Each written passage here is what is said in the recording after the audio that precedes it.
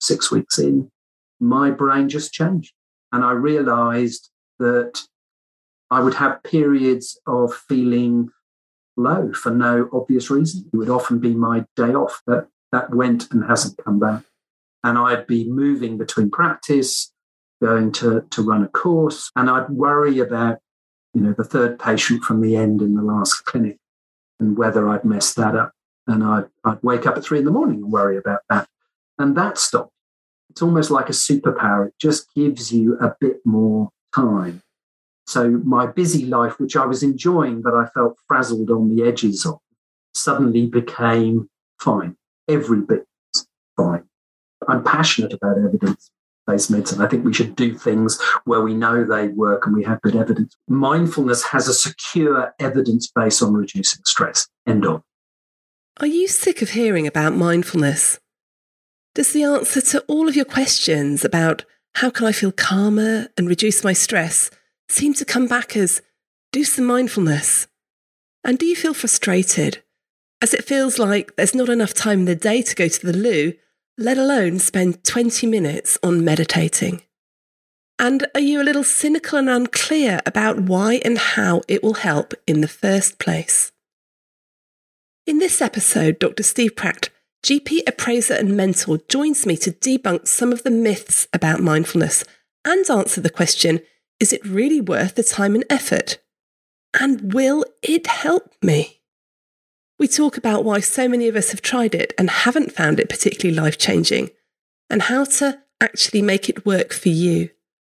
Steve did a mindfulness-based stress reduction course a few years ago, and after 6 weeks, something changed. He felt so much better in every area of his life, and now he's becoming an accredited mindfulness trainer. To be honest, I really struggled with this episode, not because Steve isn't a fantastic guest, he completely is, but I struggle with mindfulness. It's one of those things I feel a bit guilty about, if I'm honest, a bit like flossing your teeth. You know you should do it, but somehow you can't get into the habit, even when I know I feel much better, even after just doing a 5-minute meditation app. And as Steve says, the evidence for its benefit in terms of beating stress and anxiety is so overwhelming that it's mentioned in countless NICE guidelines. I'm also worried about putting off listeners who might not want to hear even more about mindfulness, probably for the same reasons as me.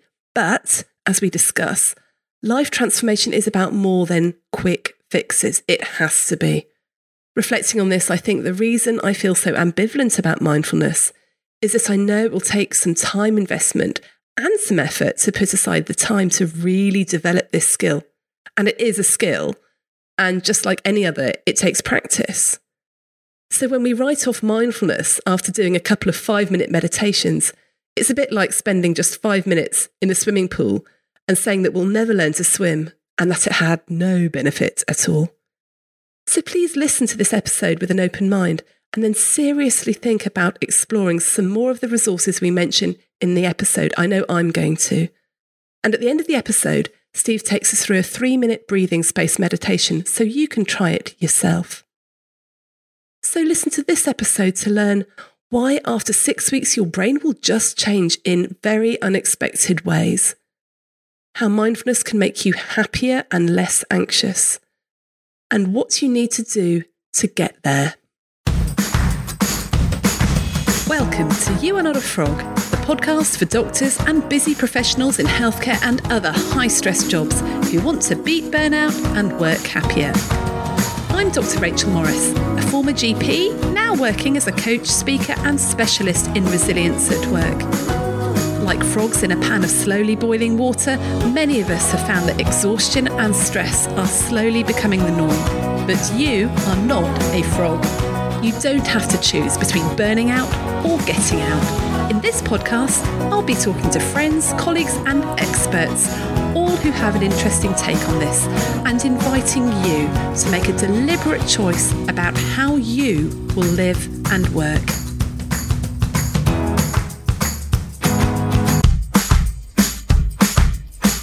Are you constantly stressed and thinking about work?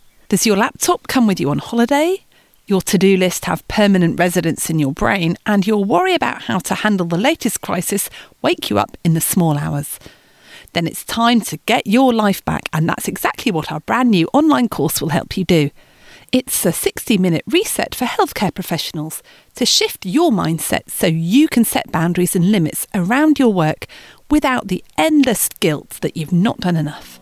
It's just £27 and you can get instant access now when you go to shapestoolkit.com/getyourlifeback. It's fantastic to have with me today on the podcast Dr. Steve Pratt. Steve has been a GP for 35 years. Wow. Both as a managing partner and now he's working as a mentor for GPs on the fellowship scheme. You've also spent 25 years teaching evidence-based medicine to the VTS in Berkshire and the military. And Steve is very well known throughout the country, I think, for being one of the Redwell GP update presenters, which you did for several years, and you've only just stopped doing that. So I was leading the Lead Manage Thrive course, and that's where Steve and I met. Steve, I'm going to spring a question on you here, because obviously this podcast is all about beating stress and burnout, but what was the most stressful thing that ever happened to you as a Redwell presenter? There's actually quite a long list. I'm not going to miss being in a hall in Edinburgh, 350 people sat down, the murmurs still going on, and we're still waiting for the cable to attach the audio so they can hear what I'm saying. 30 seconds to going live is the closest we've ever got. I'm not going to miss that. 30 seconds. It's so funny, isn't it? Because when you're presenting courses and stuff, you really worry about what you're going to say and what if you forget this, or what if you get it wrong? But that's never what happens, is it? It's always something like the tech, or there's no coffee, or the projector's not working, or the trains are late, or something like that. It's never the stuff that you worry about is going to happens. It's always the stuff you haven't thought of.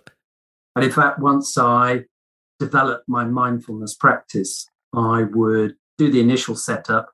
You would hit the inevitable glitch, and I would disappear to the loos to do a 3-part breathing space that we're going to talk about as we go through this chat. And actually, 8 or 9 times out of 10, just absenting yourself and reappearing, someone would have sorted it out. And it just stopped me having to engage in the stress and anxiety. And if it hadn't been sorted, I was in a more resourced place to deal with it when I got back. I find that's a very good technique for dealing with children and teenagers, actually. Just leave the room for several minutes or several hours. By the time you get back, they've generally sorted stuff out. And did your presenting colleagues think, oh gosh, it's a bad day, isn't it? Because Steve's done 3 lots of 3-minute mindfulness breathing spaces already today.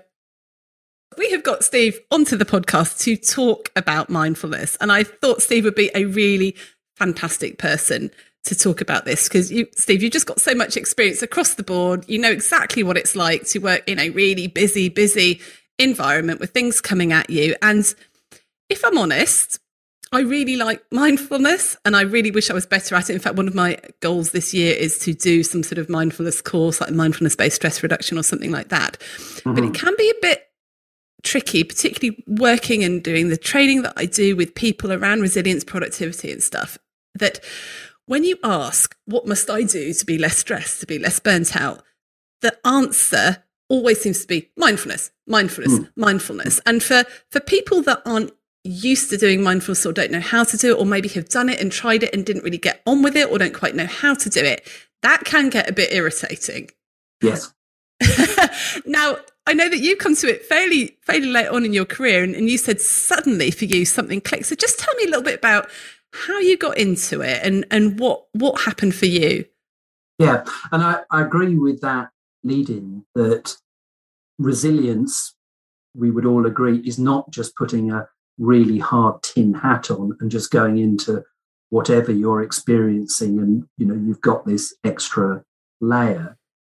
And mindfulness is often part of resilience courses. And I think some people link this, you're not changing anything in my environment, which is generating a lot of how I'm feeling. You just want me to feel better about the awfulness.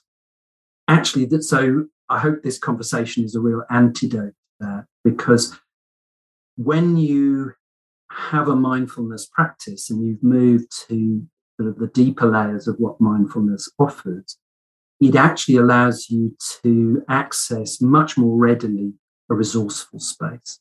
And we so commonly, particularly when under pressure, we will react and we will tend to do what we've always done. And because we do that, we get what we generally get.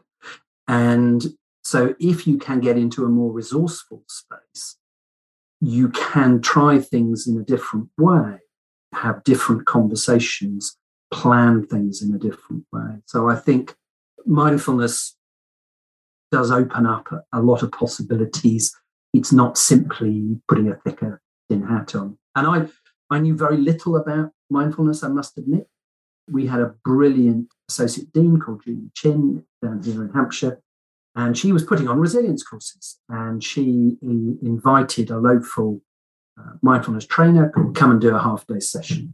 And out of that grew funded classic 8-week MBSR, mindfulness-based stress reduction courses for GPs. And I got an email and I thought, yeah, I've got some CPD to do. That sounds interesting. I'll sign up. I didn't go, I'm in a terrible, terrible place and I need a resource.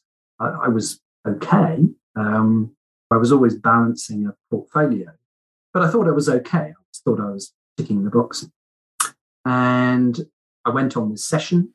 It's 2 hours weekly for 8 weeks. That's the classic session. And of course, I went on, and like many, you have a day's silent retreat as part of that. And we all sat around, 12 GPs, 8 women, 4 men. And Ali said, why are you here? And we literally said, well, it was a possibility. I wanted to do some CPD. I want to help my patients. I need to understand this new technique. And 4 or 5 weeks in, when we got to know each other well, we all shared. We struggled in a large number of areas. Some people were just barely clinging on. And I went through the program, and each individual session was interesting. You had the support of your colleagues, but I wasn't noticing anything huge. But then at week 6, and this is a lot of the research in any psychological technique, any habit-breaking technique, CBT, any of these things that are designed to help your brain rewire. If it works for you, it usually works about 40 days in, 6 weeks in. My brain just changed.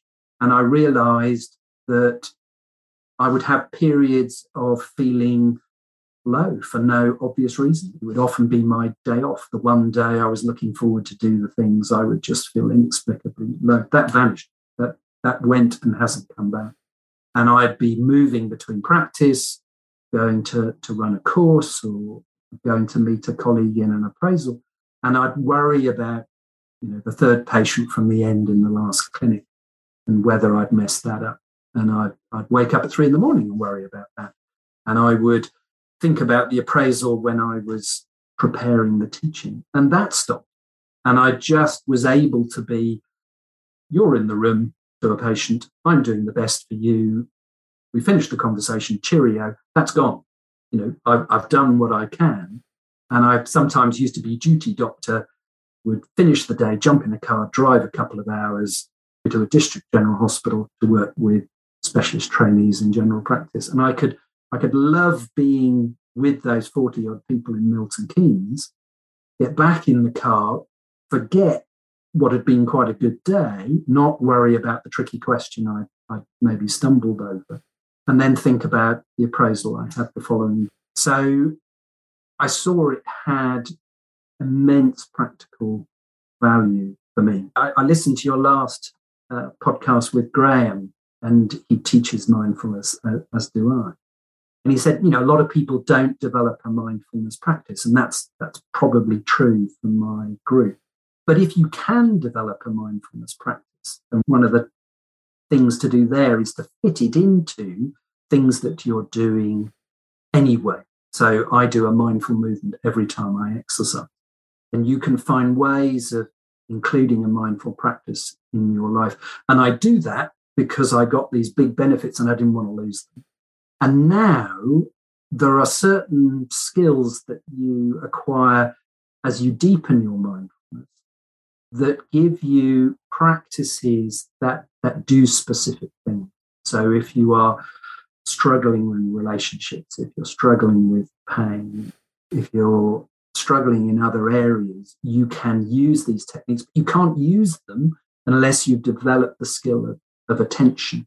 A lot of people feel that, because that's often what they've been exposed to, is a taster, that mindfulness is a process where you notice something, you come into your breath, you notice a flower, and if you do more of that, you've got mindfulness. Actually, that's just the warm-up bit. The muscle of attention. We go to the gym to get fit for our bodies, and we build up the muscles. Mindfulness is building up the muscle of attention, because we're going to the gym for our mind, because we want our mind to be strong. And once you can direct your mind, once you realize that your mind is full of chatter, and when you focus on something, that chatter is very loud. But once you can recognize that chatter is there and bring your focus of attention, once you have that skill, you can use that in quite sophisticated and very helpful ways. And that's where the resourcefulness comes. That's where the dealing with difficult conversations and difficult relationships comes, as you deepen it by going through the full course. There's so much in that I want to ask you about, but can I just ask you firstly about this attention? Because I think there is a bit of probably a misconception from what you've said, that mindfulness is about completely emptying your mind and not having the thoughts, because you pin them to a cloud and you send them off on a car or whatever you do with the thoughts, and you're just supposed to sit there with a completely empty mind. But that's not true. No. And that's almost Mindfulness 101, first session. Awareness is the sky, and thoughts and feelings and emotion are the cloud. And actually, when you choose to focus your attention, whether it be on your body, on your breath, sound, later on as you get more skilled on a thought, our minds just constantly chatter. But a lot of people are just not aware of that. So what you do is you become aware of the chatter. Oh, I've got that tricky meeting tomorrow. Here I am. I'm supposed to be doing a breathing practice. I'm focusing on the breath. I've got that tricky meeting tomorrow. What you can do is just go, that's a tricky meeting. I am going to a cloud that you push to the side and you come back. But you may go back to it.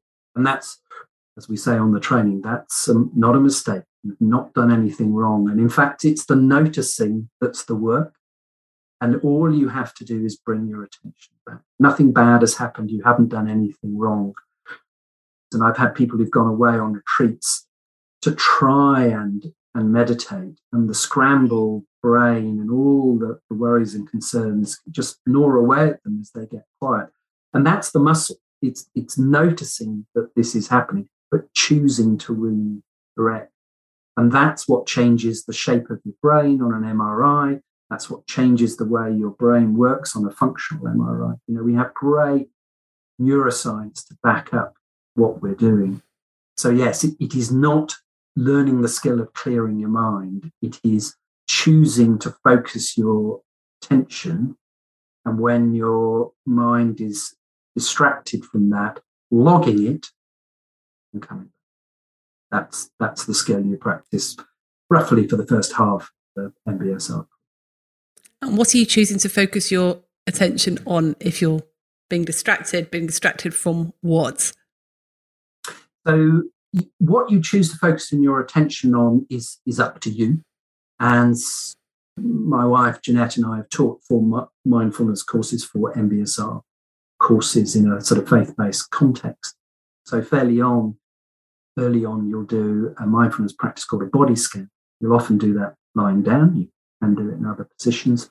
Often people are so exhausted and busy at work, they go to sleep when they try to do a body scan. But you are focusing on sensations that are arising from your body. So what you're practicing there is noticing what's going on for you physically. And there's this really interesting sort of set of work that in the West, our minds and bodies have become dissociated. It's not only, our Greek logical heritage about what we value, but our heads are kind of physically separate. And as many as 80% of folk in the West cannot access what's going on in their bodies. Whereas in the East, there's much more connection between brain and body. One of the skills you practice later on is think about or get into mildly difficult situations and then become aware of what's going on in your body. But you've got to, because our minds are so dissociated, we're so in our head, you've got to train yourself to recognize what's going on in your body. And then instead of waiting till your shoulders are up around your ears, you've got a pain over your left scapula, you feel gastritic, and you just feel lousy. You know, there was a sensation about 2 hours ago that would have told you this is not great. And then you can go, okay, what do I need to do? Take a breath, think about things that I might change, as opposed to just going on. So the point in terms of the whole course is to give you a skill at being able to monitor what's going on in your body, give you an early warning when you're using this in day-to-day life. But it's also practicing the skill of attention. There were several things that struck me after I finished my training, personally and professionally. Perhaps if I give you an example of both. That I'm a keen walker, and I was in the Welsh Mountains with my daughter. We were doing a long day, 20-mile-plus day, with a group. So it's early in the year. There's a stand of silver birches, and I just always feel compelled to talk to people. So I would have gone over naturally, either to check that my daughter Laura was okay, or someone I'd been speaking to on the walk. And I felt really comfortable just detaching myself from the group. And I looked at this stand of silver birches, and I can see them now. And I just focused all of my attention on early spring and the birch trees flowing around in the wind. And I just felt incredibly peaceful, incredibly pleasant, and very grateful for the time that we had just had. And I knew my default in that situation was to be social, to ignore the trees, and then I'd make a klutzy conversation with someone and slightly regret it. And, that was me. And I was able to go, I don't need to go there. And then I was doing a locum for a friend. I changed the practice. I was working as a salaried GP, and I worked there for 6 weeks. And they're lovely people, but under pressure like everybody else. And the practice manager came up to me early afternoon and said, the locum who's doing duty this afternoon can't be here. You're going to be the only doctor. Is that okay? And I know what the previous me would have done. My gut would have clenched up, my heart would have pounded, I'd have gone sweaty, I'd have been in definite red mode in Graham's Lane, and I'd have probably said yes. And I'd have hated it all afternoon. And what I did was I said, okay, thank you for coming along and having that conversation. I realise that's difficult for everybody. Can I just take a beat? And she said, yeah, that's fine. I said, I'll come and find you in your office. And I went in to the loop, and I did a 3-part breathing space that we will come to. And I came out and I thought, okay, yeah, we can do this. We might need to change 1 or 2 things, but I think we can do this. And I went down to her office, and actually she came out of the office and met me halfway down the corridor and said, that was a crummy thing to ask. And I've actually just got on the phone to someone we use, and they can come a bit later on this afternoon. And if you don't mind doing the duty bit, they'll do the routine bit, and we'll sort it out. And I went, if she hadn't have come, I'd have tried to help, but I'd have had 1 or 2 suggestions. But that really works for me. And I just thought, who's the person who's just done that? That's not how I behave. But that was literally about a couple of months after I finished the course. And it's that, what I love about it is it's almost like a superpower. It just gives you a bit more time. So my busy life, which I was enjoying, but I felt frazzled on the edges of, suddenly became fine. Every bit was fine. And I became energized by every bit. Whereas perhaps without mindfulness, particularly as I got more involved with Red Whale, it would have been less fine because I'd have felt pulled, and I was able to compartmentalize in a way I couldn't before. It's so amazing how much difference that's made to your life. And I guess what I've never thought of it before is that muscle analogy, that you go to the gym to build up your muscles so you can lift that or you can be fit or whatever. And the brain is, it's like a muscle. You have to train certain bits.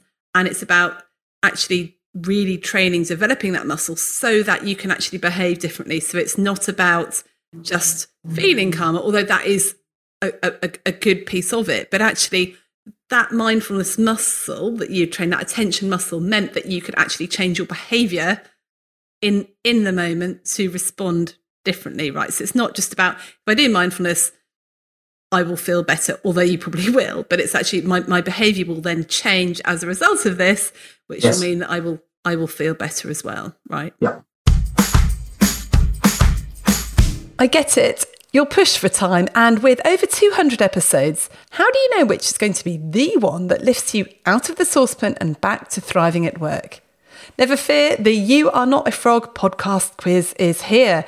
Find out if you're a super squirrel, brilliant badger or mighty mole, and I'll send you a personalised playlist with the top 5 episodes that will make the biggest difference to you. Discover your top of the hops, top 5 episodes, and leap into your happiest, thriving self again. Just go to youarenotafrog.com/quiz. It gives you skills both for in the moment, because you get better and quicker information from your body that gets you thinking, makes you aware. And the trick is to become aware, because then you can get into a resourceful space. And I've worked with mentees and who've needed both a tool, a resource. And it's interesting that I'm thinking of one particular individual who had the classic, an exposure to a taster, and actually found mindfulness quite useful and would use it as a kind of relaxation at the end of a busy day, but didn't realise that, with a bit of a deeper practice, they would have a skill that they could use in the moment. And they were struggling with a particular issue. And then we say on the training, mindfulness is like having a parachute when you jump out of a plane. And actually, if you've stitched your parachute together before you jump out of your plane, it's a lot less stressful than trying to do that on the way down. And I think a lot of people try and stitch their parachute on the way down. Here's my tool. What's my tool? Let's use my tool. As opposed to, I have a skill. I have a really well-prepared parachute. I'm out of the plane. Someone pushed me out. I'm just deploying my parachute and I'm using the skill. There's a meditation within mindfulness called the Dealing with Difficulty meditation. And when you practice it on the course, you do it with a queue in the supermarket, something not too demanding. Just a sidebar, the number of people who the most stressful thing they could come up with that they were happy to deal with on the course was queuing in a supermarket. Well, why is that the most stressful thing you've come out with today, right? If you're a GP, that would be great. I long for the days where I just had to deal with queues in the supermarket. Anyway, yes. But in terms of the practice, you can take a more difficult thing when you feel an okay place. Go into a deep meditation, become aware of what your body is doing in response. And almost as you take the thoughts, look at the situation, become aware of what's going on in your body, it allows you sometimes to see that in a very, very different way. You understand which bits of it are most difficult for you. And it can be a very helpful way to deal with things. And I go through moments where I need to do a medication. If I feel I'm slipping away from my body, I know I need to do a body scan. If I feel there's a relationship that I struggle with, I do a kindness meditation.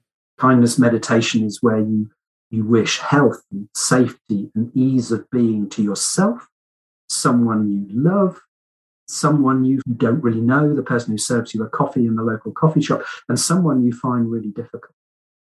And actually, the next time you meet that person who you find really difficult, it changes things dramatically. I'll give you, this happened this weekend. We went to see the movies. It's only the second or third time we've been since that's possible. Sitting next to 3 teenage boys. My wife was the other side of me, 12 to 13, on their phones, eating crunchy snacks. Just about tolerable for halfway through the film. I turned around and did the dad thing and said, keep it down, lads. And I actually just spent a couple of minutes wishing them health and happiness and ease of being.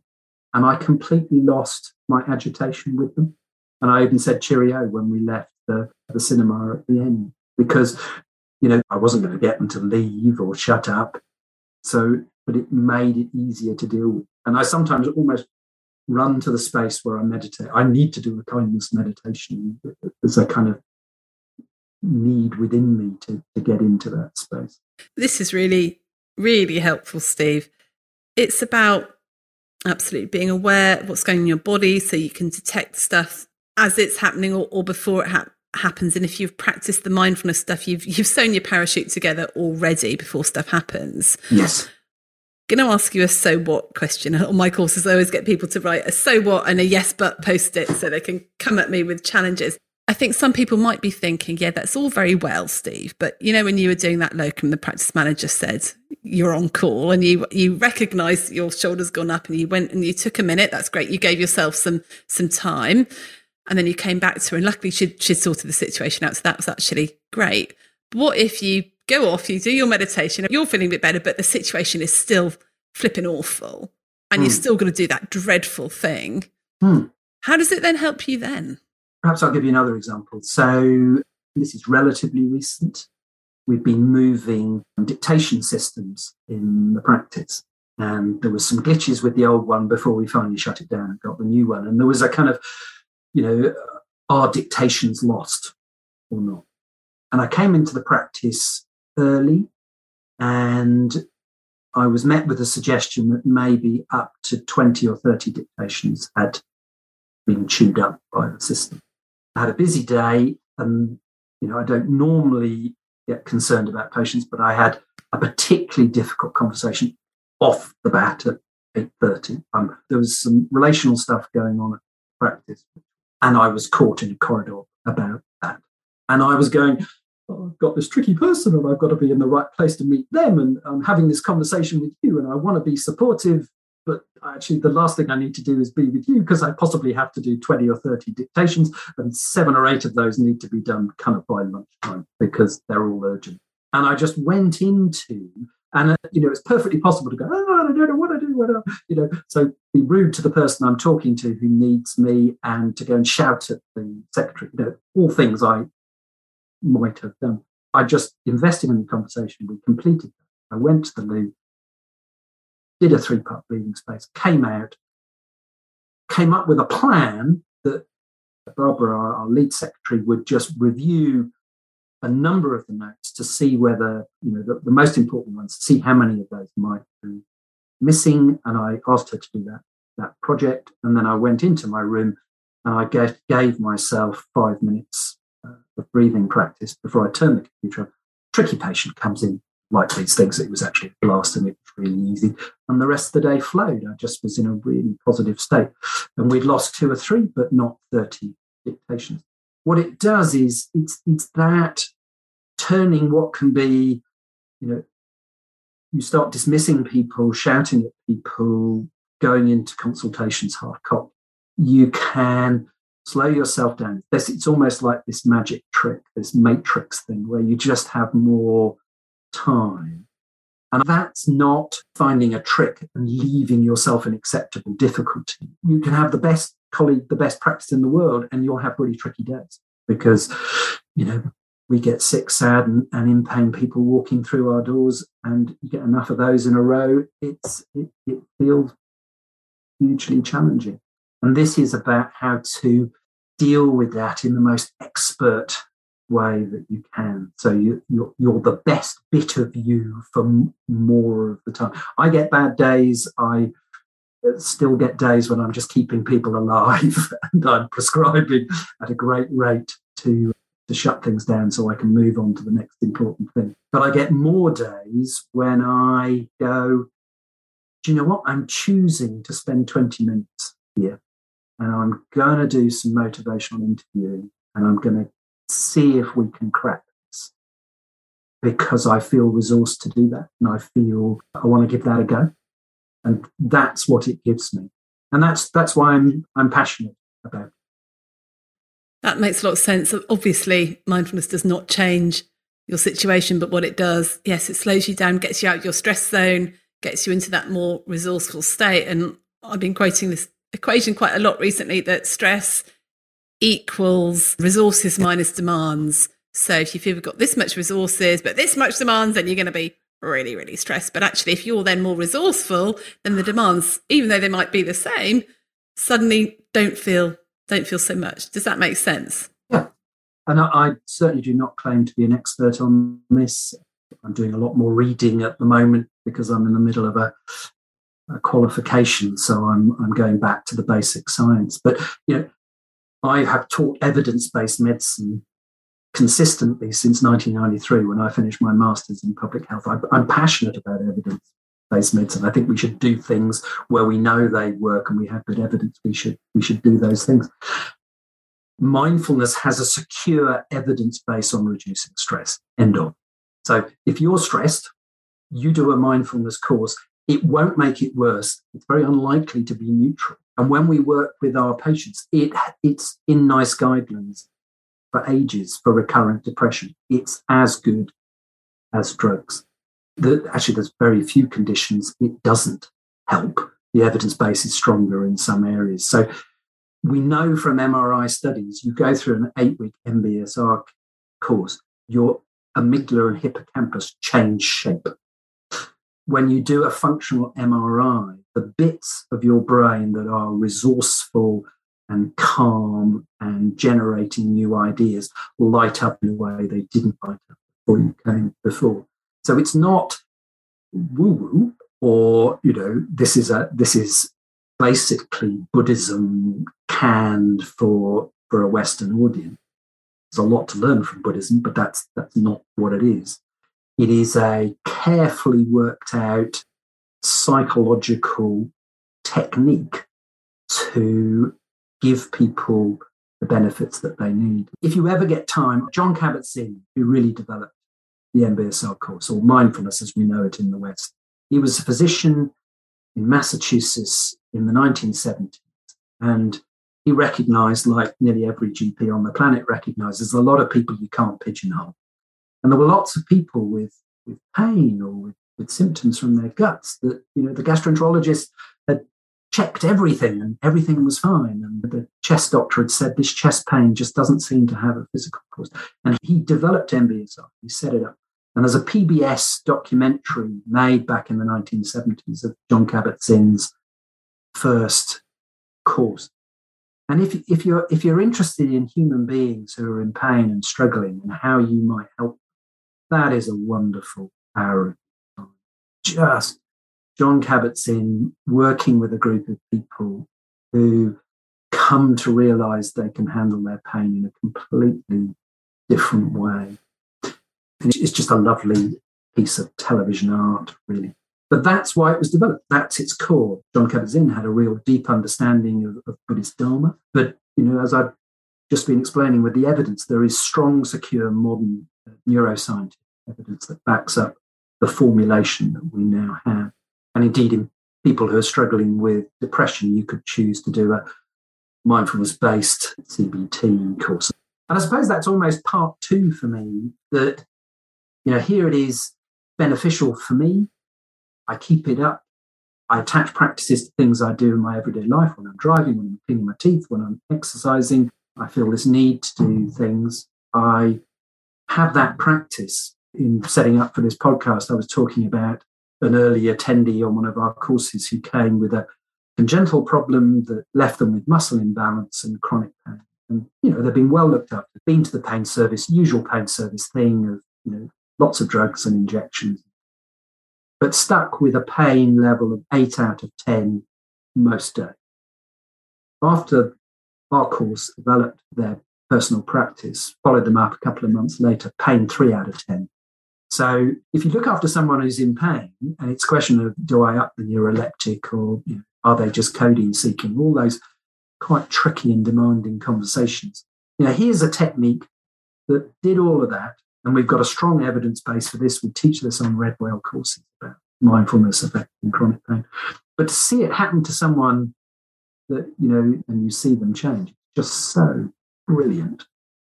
I had this particular patient about a year ago, struggling on a number of levels, overweight, which was going to impact another health problem that needed addressing, very little exercise, very anxious, been anxious since they were in their early 20s, now mid-30s, lived with chronic pain, had fibromyalgia, was on tricyclics and neuroleptics, and really in not a great place, and needed to get this medical problem sorted out. And we talked about a different approach to diet and how exercise may benefit weight loss. But about halfway through the year, I introduced this individual to the Netflix series. So Andy Puddicombe, who put the Headspace app together, 19-year-old lad, got a bit sad at university, thought, I can't hack this, went off to Tibet to be a Buddhist monk. Not the common path when you hit that road at 19. Came back, set up Headspace, find him on YouTube, his inspiration. But he's worked with Netflix to put together effectively a classic MBSR course, 8 programs, about 20 minutes each. And towards the end of each program is a meditation. And I've just seen this individual because they've lost weight. And not only have they lost weight, they've lost 3 stone. They do open water swimming. They have no pain. They are on no amitriptyline, no neuroleptics, no pain. They live daily with anxiety since their 20s. And they said, I haven't had an anxious thought for the last month or 2. Why didn't people tell me about this when I was in my 20s? How have I been allowed to live for 15 years of my adult life without people telling me? And obviously that person was open, and I had the ability to do that motivational piece. But the resource is a mindfulness resource, and there it is. It's a relatively easy thing for people to get hold of. And it's had that change. We can all recognise that patient probably, and the outcomes for a lot of them are nowhere close to what they have been able to achieve. And mindfulness is a component of what that person was using. So I think, the other reason is I use it and encourage people to pursue it. And it works. Making people better is a nice bit of our job. And I love the fact that you've taught evidence-based medicine for 25 years and you're saying, it works. We need to use this. And we're almost out of time, Steve. We do need to finish up. And in a second, I'm going to ask you for your 3 top tips. But I do want to just sort of get really practical with this, because I think one of the reasons people don't manage to do it is just because of the time it takes. Now, I know that for any skill, because I'm learning ice skating at the moment, you need to practice. And if I go from one week of my half an hour lesson to the next week of my half an hour lesson, and I'm not practiced in between, then I still can't go backwards on one foot in a circle very well. Right. So I know you've got to practice. But we all think, okay, we'll do mindfulness. I'll do my 5-minute app or whatever. Will that cut it, or do you really need to put in more time and effort into it? I went to a conference on mindfulness, and someone put it beautifully. It's about prescription and dose. So what are you doing, and how often are you doing it? So what we know is, if you're talking about stress, you go through a classic MBSR. That's 2 hours once a week for 8 weeks, plus or minus a silent retreat, which is great fun. And you can practice 6 days out of 7, roughly 20 minutes, maybe a bit. And the Mark Williams meditations in Finding Peace in a Frantic World are quite short, 10 or 12 minutes. If you can do that, at the end of that period of time, we have an evidence base for the benefit. And if you get those benefits, then you're going to be hooked. And then the only other bit is, where do you hook those things into your life? And as I say, every morning I do it brushing my teeth. So I become aware of the coldness of the water and the taste of it. I do it for 10 minutes on my drive to work. I turn the radio off. I'm aware of the seat, the noise of the tyres moving over the ground. I look at the trees. I think colours, the different. different times of the year, different colours. And I do that for 10. I don't think about Mrs. Miggins, who I'm seeing third, which is what I used to do. I would drive thinking about Mrs. Miggins and I would ruminate. I'd turn that around. And if Mrs. Miggins comes in, I go, I'm seeing you third, bye-bye, back to the road noise. I do it when I exercise. And actually I do it because I know I have a need. So if I've got 20 minutes, I won't flick through Twitter. I'll go 20 minutes not on Twitter for this bit of my life and 20 minutes of a kindness meditation because I've got a tricky chat with someone tomorrow. And I just want to think good things for them. I want them to be happy. I want them to be safe. I want them to be at ease. When I have that chat, I know it's going to get better. Those are absolutely fantastic tips for actually how to get that into your life. Although it does strike me that rather eats into your podcast listening time. I do that on the drive to the gym and back. That's when I do. That's when I do my podcast, or when I'm ironing. Which, oh wow! You heard it here first.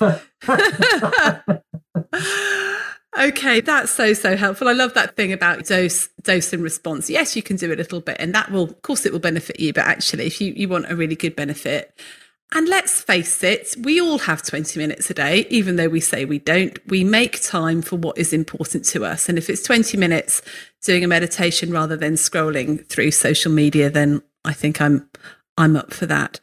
So I'd like some 3 tips in a minute, but you've mentioned a few resources which I think would be useful. That book, Finding Peace in a Frantic World by Mark Williams, is fantastic. And you can get his meditations, I think, for free on Audible, can't you? And there's a CD that comes with the book. Yes. Yeah. And there's the Netflix documentary.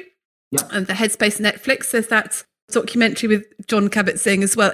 Would you recommend any particular MBSR courses? How would somebody find one of those courses? I mean, if you literally put MBSR and in your county, things will start coming up. I was often asked that when we were on the road with Red Whale and got some amazing responses. I was in Norwich, for example, and the new medical school there is giving medical students an opportunity to train in mindfulness. So there may be something within your trust, there may be something within your patch, something within your deanery. I'd look at all of those to be a teacher, and I'm going through that formal accreditation process. You know, you need a properly trained and supervised and ongoing CPD type teacher. Great. Thank you, Steve. So what would your 3 top tips be, just to finish us off? If something I've said about what the benefits of this are strikes you as I'd like that, I would strongly encourage you not to just simply try an app or something like that, to do a formal MBSR course. That's what's got to be evident.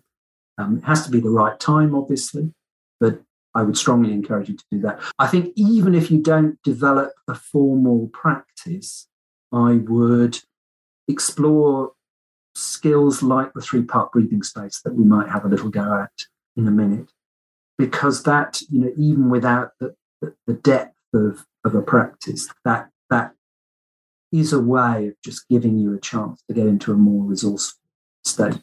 And so I offer that as something that anyone can use. You know, I looked on my phone and it's there on YouTube. Mark Williams, he's got a beautiful voice. And I think, you know, even if it's not something that you feel you need, you're in quite a good place, this doesn't seem to be something that you need, then the resources we've started talking about for patients, it's flipping yourself to kind of what resource would this person actually be able to practically access, use and get a benefit from. And the Netflix program has really made a difference to a lot of my patients. So if you're not aware of that, give that a go. It can make a big difference.